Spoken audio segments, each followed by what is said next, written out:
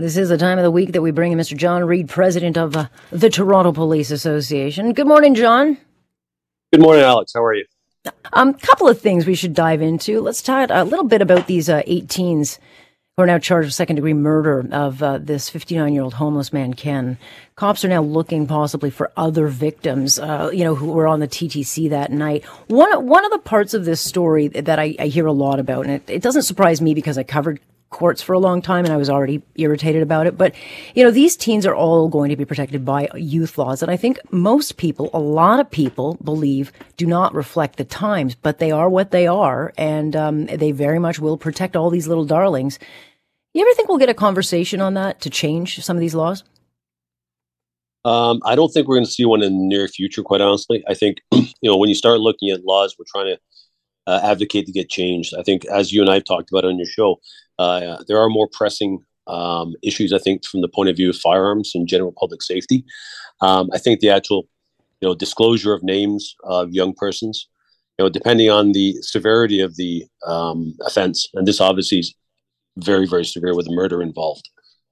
Mm-hmm. Yeah, I just, we see that, that they'll get bail, they'll go on, but we're going the opposite direction of, I think, where we need. And I just think at some point, whether it's violent crime, whether it's teen crime, kids crime, youth crime, crime is crime. And I think a lot of people are at the point where they say, look, there are some laws that should be on the books to protect some things, but not necessarily everything.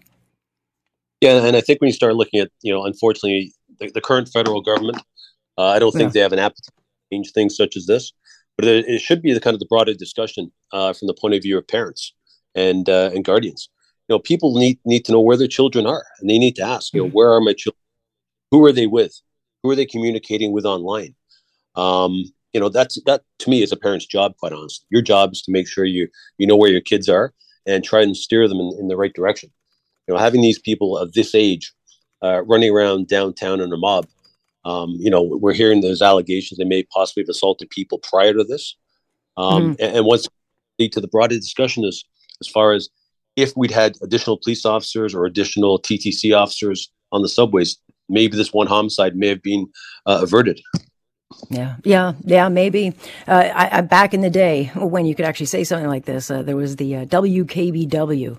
It's 11 o'clock. Do you know where your children are? That's how they opened their show every single night. And you look back to those days, and I was just a kid. You think, what a funny thing to say. But yeah, a lot of parents should be asking, do you know where your kids are?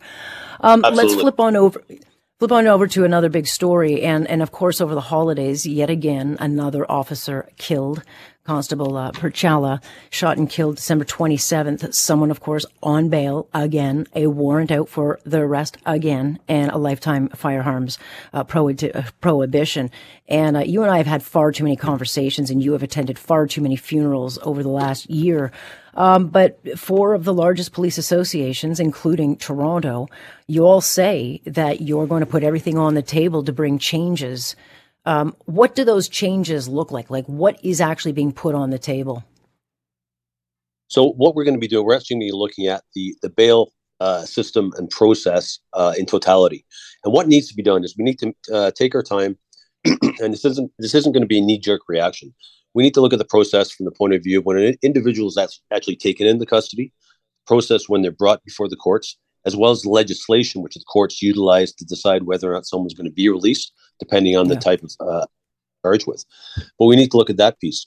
Once they are released, if they are, we now also need to look at the process. So they're released on conditions. Who's going to follow up on those conditions to make sure that these individuals are abiding by them? And I'll be honest with you, what I see these days are individuals are released on bail with conditions, and they don't care. They put aside the court's wishes, and when somebody signs a bail, they're promising the court they are going to abide by the conditions imposed. So we need to make sure we have a very, very robust system to check on people to make sure they're complying with their bail. And this is where this other pieces we start looking at technology. Can we start utilizing ankle bracelets a little more from the point of view of if someone's supposed to reside in their residence and they leave and or they cut it off, there's an immediate notification to the authorities. And we need to then have the manpower to be able to send them out and find this individual. And that's where we've actually, I think, fallen down, from the point of view of staffing police services appropriately to make sure we have the manpower to do this. Yeah, I mean, I've covered thousands of bail hearings, and one of the things is they call them sureties, and that's the person who is tasked with the responsibility of making sure the person who is going to be released is following all the rules, and they have to come up with money to ensure that they'll do that. One of the things we've got to do, I think, and many will probably disagree with me, is change who that is, because sometimes when you see the people who are the surety, maybe it's a mom, you just know there's no way she'll be able to stop her son involved in gang activity. She's not going to be able to do it. So there has to be some structural change, I think, about who the surety is and if they are actually reliable. Because the cops, we don't have the resources for police to go and check every single day to make sure those who are on home arrest or on bail are actually following the rules. It's up to the surety. And sometimes those people are not exactly reliable. Yeah, and you're 100% correct there from the point of view of the sureties themselves. We need to look at the surety, examine them, make sure they are actually going to be a reliable surety. Because if someone signs for somebody, but they don't report them when they actually breach their conditions, that's a problem. Another piece also is the fact that a lot of the sureties, when they end up having to put up a bail, they're not actually putting up cash. They're putting up essentially a promissory note. But that money is rarely ever taken back by the judiciary if someone breaches and fails to notify.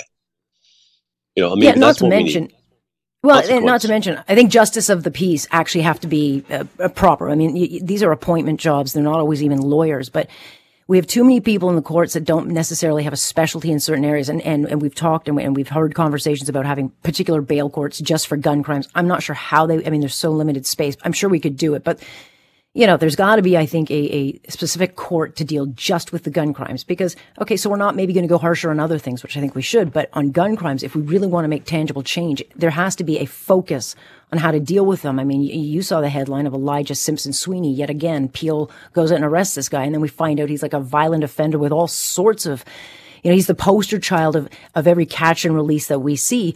But, if we don't have designated courts and people who truly understand the risks and the benefits and or what's at risk of releasing these people, then mistakes are going to continually be made. Yeah, and once again, you're correct there. From the point of view of we have specialty crowns right now that actually deal through the Gun and Gang Task Force. Yeah, these crowns, we need to take that one step further to your point and have specialized courts. If everybody understands the carnage that's caused by these firearms and is taken a little more and more onerous conditions are placed on people if they are released, I think it is one way to look at it. But I think going back to, once again, an individual, if somebody's released on bail, and I understand and I agree, everyone deserves to have a chance to have bail. But if you've had bail, breached your bail, you're proving to the court you don't care what they say. So why are these people allowed out on bail again? Maybe the lawyers should be the surety. I say that in jest. I'm sure they all, lose their lunch over that. But hey, if you're so committed to your client, you think that they deserve it, you put up the money. I won't go further on that because I know it wouldn't happen. But nonetheless, all right. Well, we'll look forward to next week's conversation. When are meetings happening, John? By the way. So we're in the process now of setting up meetings as far as the associations go now to try and get this actual process unfolding. The whole idea for us, quite honestly, is to make sure we do it carefully and systematically to look at every piece of the process. Yeah. Well, I'll look forward to hearing some of it. Hopefully it turns into something more than talk and actual tangible action. But I appreciate your time, John. Have a terrific week. Thank you very much. You take care. Bye-bye. That's John Reid, president of the Toronto Police Association. So we'll continue following that. I'm half joking about that, of putting lawyers on, make them the sureties. But again, they're the defense lawyers and they work hard and there's some really terrific ones out there. But, they go to the wall and get their clients out. Not all of them deserve to be out. But hey, if you're so sure of it, put your name on the document and then we can be sure that they'll stay where they're supposed to stay.